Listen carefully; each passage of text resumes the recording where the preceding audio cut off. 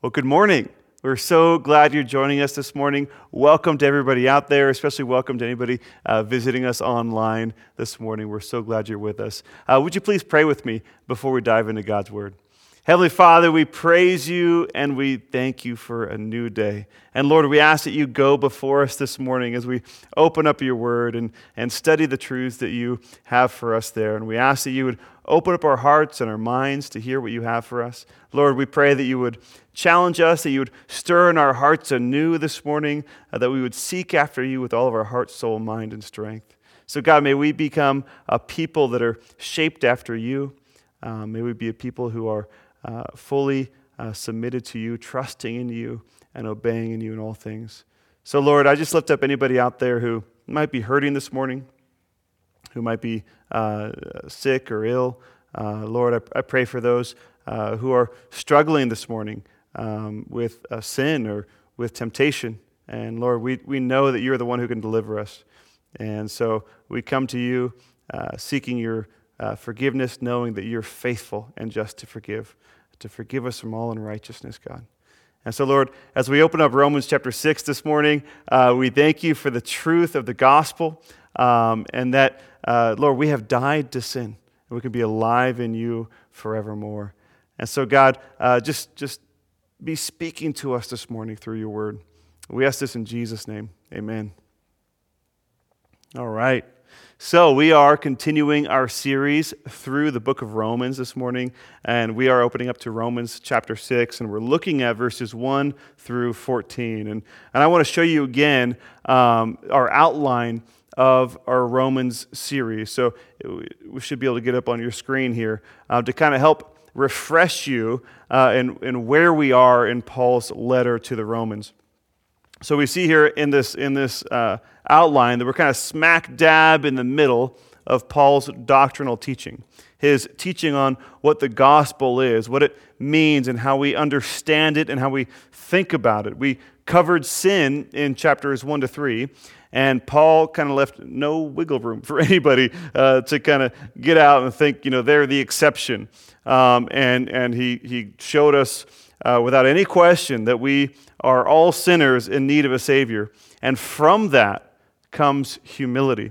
And from humility comes repentance. And from repentance comes chapters 4 to 5, salvation. And our salvation is no work of our own. It is only by faith and through faith in the finished work of Jesus, in whom we are justified. And last week, Brian finished up this section for us in Romans chapter 5, and we saw that Paul was contrasting Adam and Jesus, and in verse 17 of chapter 5, Paul writes, "For if, because of one man's trespass, death reigned through that one man, much more will those who receive the abundance of grace and the free gift of righteousness reign in life through the one man, Jesus Christ." Salvation is the abundant grace of God, and it is the free gift of righteousness, and we receive that through the one man, Jesus. It is a gift. It was freely given. It is nothing we earned or deserved. It was the grace and the love of God that was poured out for us, that we can be counted righteous. We can be justified through the one and by the one. Justification is a legal term, meaning we're made right before God. And Paul has spent chapters 4 and chapter 5 describing it. And in chapter 5, we see the results of justification, that we are now at peace with God.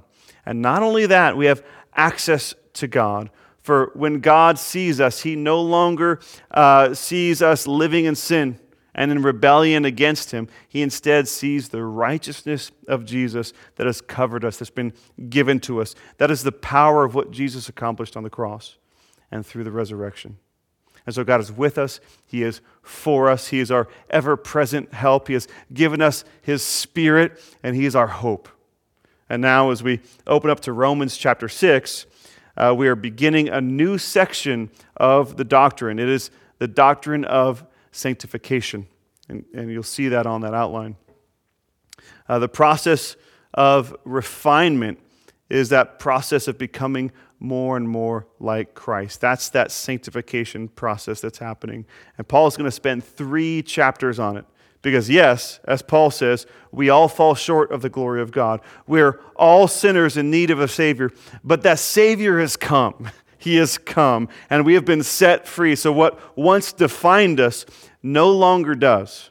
So Paul starts chapter 6 by describing two things. First, what is called regeneration or new birth, and then that leads into sanctification. And so here to begin in chapter 6, Paul is continuing a thought from chapter 5 where he left off saying in chapter 5, verse 20 and 21, he said, "Now the law came in to increase the trespass. But where sin increased, grace abounded all the more, so that as sin reigned in death, grace also might reign through righteousness, leading to eternal life through Jesus Christ our Lord." Now he begins chapter 6 with a question. Romans 6:1, he says, "What shall we say then? Are we to continue in sin that grace may abound?" He asks this question because of how radical the free gift of God's righteousness is. It is a received righteousness. It is not earned by us. It was earned by the one man, Jesus Christ. So our moral efforts cannot contribute one iota to our salvation. It is all God. It is all a gift. And this message was and still is today utterly unique in the world and in all religions and in all philosophies. This is utterly unique. And it is so radical that people inevitably will ask the question, shall we continue to sin that grace may abound? And I'm sure Paul heard that before. If our good deeds earn, nothing towards our salvation, then why make the sacrifice? Why not continue in our sin, in our selfishness? Why not do it my way all the time? And then also, should we not continue in sin to show the abundant grace of God? Are we doing God this favor? So Paul says in verse 2, he says, by no means. By no means. How can we who died to sin still live in it? How can we who died to sin still live in it? How can a seed that's fallen to the ground, died, and sprouted into a new creation still be a seed? It's been set free from the seed. That old seed carcass died, and new life was born. And some seeds, become sugar pines, some become Douglas firs, some redwoods, some become giant sequoias. And could you imagine a giant sequoia going back to live in its seed carcass? What in the world? That's not even conceivable, okay? Have you seen a giant sequoia seed? They're like tiny, man. It's impossible. There's no way. And consider that this majestic tree would choose to go back to this old dead shell. Man, this beautiful tree that's got this whole new view of the world. This is part of this whole ecosystem of the forest. How would it's inconceivable to think they'd go back to this seed. Redwoods are pretty cool trees. They have a network of roots that join together, and they share resources with one another to support one another, to help prevent anyone from falling or being malnourished. They'll share resources with one another to provide nourishment for each other. And what redwood would choose to abandon that, to go back to the seed? Because that calling, the new life that's been given to us is so, so good. Who would go back to that dead, dried up seed? It's inconceivable. How can we who have died to sin still live in it? But some might ask, what do you mean, Paul, that we died to sin? Well, he goes on, verse 3. Do you not know that all of us who have been baptized into Christ Jesus were baptized into his death? You were baptized into his death. And remember, baptism is this outward and visible sign of an inward spiritual reality.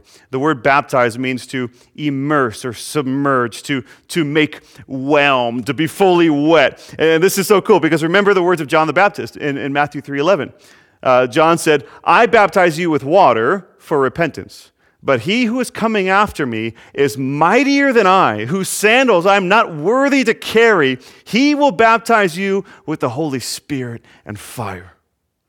Remember on the day of Pentecost, in Acts 2, how the Holy Spirit descended on the people as tongues of fire. And people were immersed. They were baptized in the Spirit. Just as the Holy Spirit descended upon Jesus at his baptism, so too the Spirit has been given to us. So it is a baptism of water and of the Spirit. And the baptism of the Spirit is the moment of conversion. It is the internal transformation. It's a personal thing between you and God, this inward spiritual transformation. But it's also meant to be shared. And there should be signs, there should be gifts, and there should be fruits of the Spirit that are displayed because of this. Where once you loved your sin, now you begin to hate sin and love Jesus.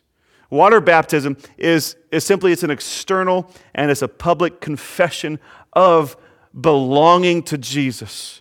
And we're doing baptisms actually today at 2 p.m. And if you've never been baptized and you desire it, man, come out.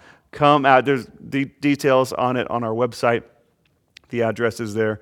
I encourage you to come out. And when we do baptisms, when possible, we fully immerse people in water as a declaration that they've been immersed into Christ, having been baptized into his death. And Paul goes on in verse 4, he says, "We were buried, therefore, with him by baptism into death, in order that, just as Christ was raised from the dead by the glory of the Father, we too might walk in newness of life." And that's worth meditating on, I think. What does it mean for you to be buried with him by baptism into death? We were buried with him and died there with him. So too we've been raised to new life with him. Death was necessary for the resurrection. The old man had to die so the new could come. We come to Jesus as those who have died to this life, died to the old self, and we come in repentance, and we come in humility. Jesus says of this in John chapter 12. He said, "The hour has come for the Son of Man to be glorified. Truly, truly, I say to you, unless a grain of wheat falls into the earth and dies, it remains alone." So it doesn't produce anything. It remains cocooned by itself, hanging on to the only thing it knows. But Jesus says, "But if it dies, it bears much fruit." If it finally surrenders itself to the earth and allows itself to die and for God to bring new life, the new growth that will happen, it will bear much fruit and it will no longer be alone. It will join the ranks of the good grain who bear much good fruit. And Jesus goes on and he says, "Whoever loves his life loses it. And whoever hates his life in this world will keep it for eternal life. If anyone serves me, he must follow me. And where I am, there my servant will be also. If anyone serves me, the Father will honor him." And we can also go to Mark chapter 8 and see another way that Jesus describes this. He says, "If anyone would come after me, let him deny himself and take up his cross and follow me.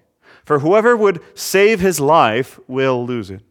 But whoever loses his life for my sake and the gospel's will save it." Jesus is calling us to deny ourselves, to take up our cross and follow him. Following him all the way up to Golgotha to die.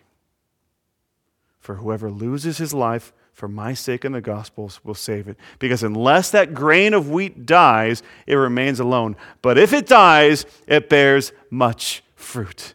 How? Why? Because of the little thing that happened on the third day. Jesus rose again. The resurrection happened and it changed everything. Paul continues on in Romans chapter 6, verse 5. He says, "For if we have been united with him in a death like his, we shall certainly be united with him in a resurrection like his." You see, to the 12 disciples, the words of Jesus were probably very confusing. Sometimes, they seemed like riddles almost. But post-resurrection, everything kind of clicked into place, and they saw in the flesh the risen Lord, and they knew that though we die, yet shall we live, for we serve the living one. And Paul in Romans he's putting words to the reality and the result of the resurrection of Jesus. He is drawing on all the teachings of Scripture and all that Christ accomplished. And he is saying, this is the way. This is the truth. This is the way for true life. But it begins with the cross. Yes, it ends at the resurrection, but it begins at the cross. Verse 6, we know that our old self was crucified with him, in order that the body of sin might be brought to nothing, so that we would no longer be enslaved to sin. Remember Romans 5. Sin no longer reigns in us. It no longer holds power over us because the old self was crucified with Jesus. And on the cross, he put sin to death. It's done. It no longer enslaves you. It no longer reigns over you and presses you down. No, when your old self was crucified with Jesus, you were liberated. Paul goes on, verse 7, he says, for one who has died has been set free from sin. Why do you think the kingdom of God was announced with the proclamation to repent, for the kingdom of God is at hand? Jesus, friend of sinners, did not come to make friends with sin. He came to put it to death, to set free the sinners he so loved. But no one is set free who does not die to sin, to the old self. And who is this most difficult for? It is most difficult for those who have much to lose, for those whose livelihoods perhaps depend upon their sin, for those who love their sin more than God, for those whose whole identity is wrapped up in their sin, for those who could lose family, friendships, and reputation. But Jesus says, he says, whoever loves father or mother more than me is not worthy of me. And whoever loves son or daughter more than me is not worthy of me. And whoever does not take up his cross and follow me is not worthy of me. Whoever finds his life will lose it. And whoever loses his life for my sake will find it. This is not an easy teaching.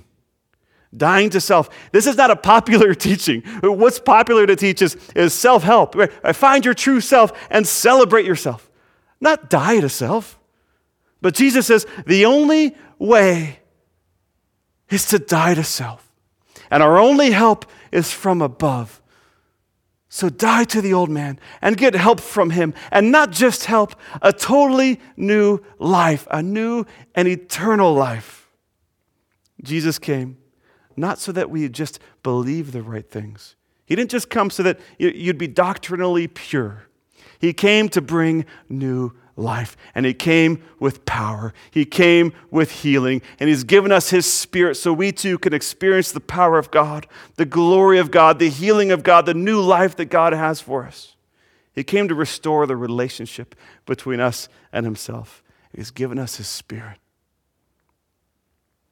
I don't know if you've noticed, maybe it's always been this way, but there seems to be two camps in the church right now. One says you need to believe the right doctrine. And the other camp says, that God is experiential and you need to just experience him.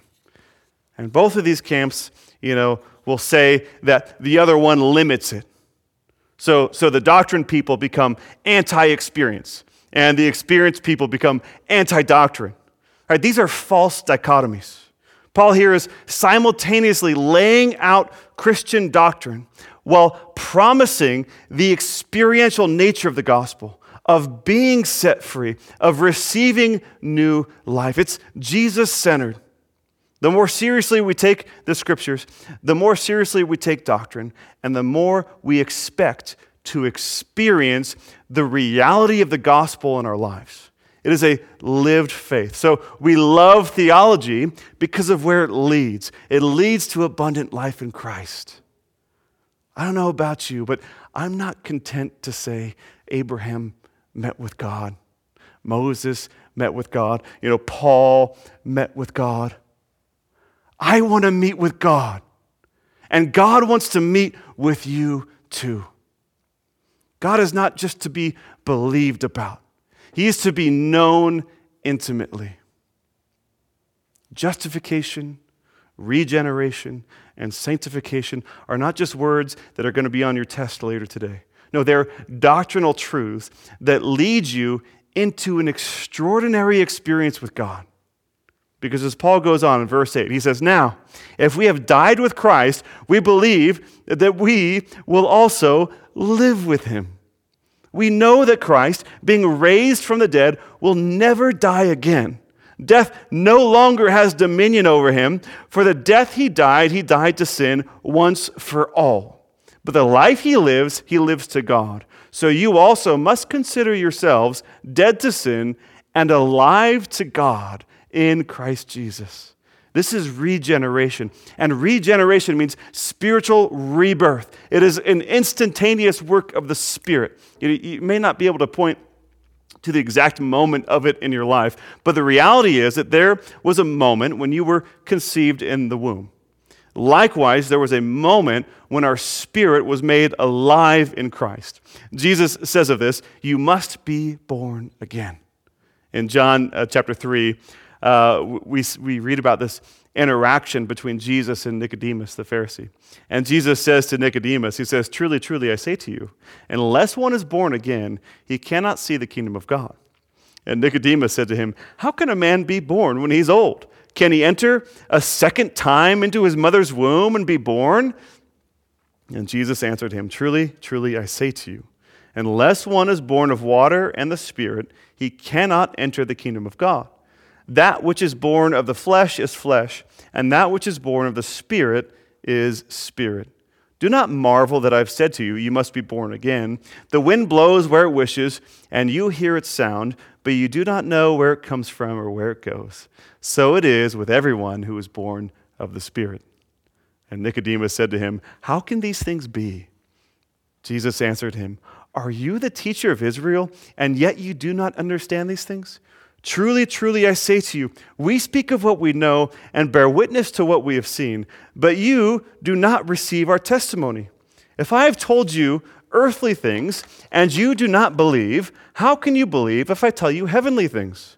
No one has ascended into heaven except he who descended from heaven, the Son of Man. And as Moses lifted up the serpent in the wilderness, so must the Son of Man be lifted up, that whoever believes in him may have eternal life."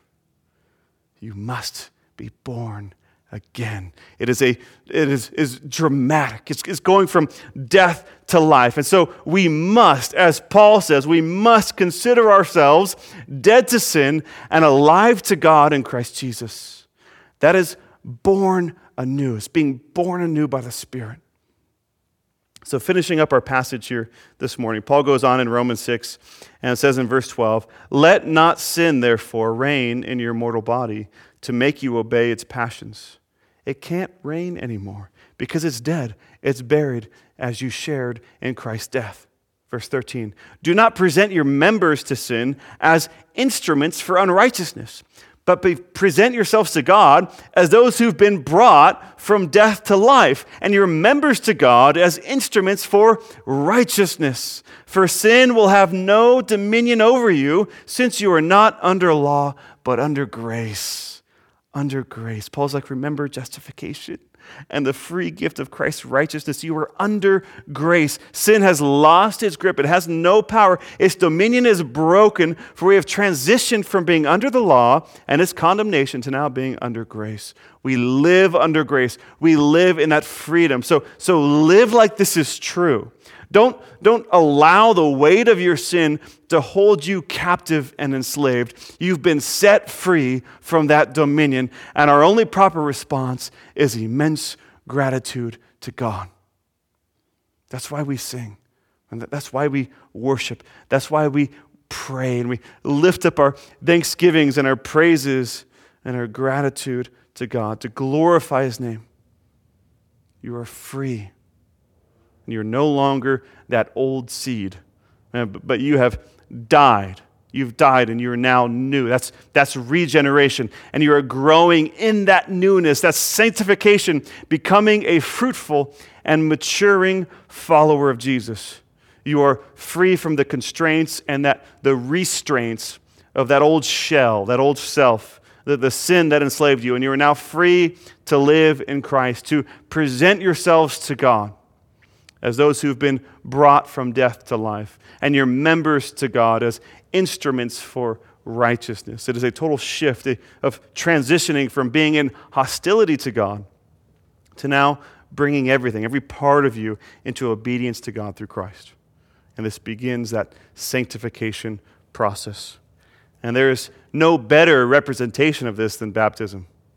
Water baptism isn't the moment that this happens, but it is a physical representation and a public demonstration of the reality that we have been brought from death to life in Jesus. So now his death is our death. His resurrection and his resurrected life is now our resurrected life. So you share with him in all things. So water baptism, it doesn't save us. Remember, Paul just spent 2 chapters 4 and 5, telling us that we're not saved by our works. It is by faith alone, in Christ alone, and it's a free gift. But we, in obedience, as we've transitioned from under the dominion of sin to the dominion of Christ and his grace, we seek to walk in his footsteps, to be fully immersed in him, to share with him in death and resurrection, and to make a public declaration of that inward transformation. And it is the pattern we see throughout the New Testament, from John the Baptist to Jesus, to the apostles, and finally to the Gentiles, where in Acts chapter 10, Peter, in obedience to God, Peter preached to Cornelius, the Gentile, and he preached to his entire Gentile family. And we read that in Acts chapter 10, that while Peter was still saying these things, so while Peter was still preaching to Cornelius and his whole household, the Holy Spirit fell on all who heard the word. And the believers from among the circumcised who had come with Peter were amazed, because the gift of the Holy Spirit was poured out even on the Gentiles. For they were hearing them speaking in tongues and extolling God. Then Peter declared, "Can anyone withhold water for baptizing these people who have received the Holy Spirit just as we have?" And he commanded them to be baptized in the name of Jesus Christ. Know that today is the day of salvation. It's available to all. It is a free gift. It is the gift of God's grace. And he commanded us to preach to the people and to testify that he is the one appointed by God to judge the living and the dead. To him, all the prophets bear witness that everyone who believes in him receives forgiveness of the sins they've committed through his name. For his love was poured out for you on the cross, where he bore the sins of many unto death, ransoming us from the dominion of sin. And on the 3rd day he rose again, demonstrating powerfully that he is the Son of God and that he is the way, the truth, and life. And no one comes to the Father but by him. Believe on Jesus. And if you're listening and you're local today, man, I encourage you, come out to baptisms at 2 p.m. If God's impressing it upon your heart, the Holy Spirit is quickening your heart this morning, man, I encourage you, take that step of faith. Take that step of faith. Believe on Jesus. Come out and be baptized today as a proclamation that Jesus has made you new, that you're going to share in his death, and also you're going to share in his resurrection. You're going to experience a new life he has for you today. So don't wait till tomorrow. All right, we know tomorrow's not guaranteed, man. Today's the day. Today's the day. So I encourage you to take that step today. Would you please pray with me? Heavenly Father, we thank you, Lord, for the free gift of grace, the free gift of Christ's righteousness that we can receive by putting our faith in you, by believing on you, that you came, you died, you rose again, Lord. We thank you for the hope we have in you, that unshakable hope we have. We thank you for the gift of the Holy Spirit. That's your down payment. That's the guarantee, and that we can know that we are your children. We can experience you now, today, in our lives. You're making us new, Lord. We thank you for that. Lord, would you go before us this week? Would you continue to work a work in our hearts? Would you continue to make us more into your image? Continue that sanctification process all the way until we die, Lord, or until you come. Lord, we pray that you come first, but who knows, Lord? We trust in you. So, God, would you just be with each one listening this morning? Would you just witness to them, minister to them, bring them your grace and your healing? It's in Jesus' name we pray. Amen.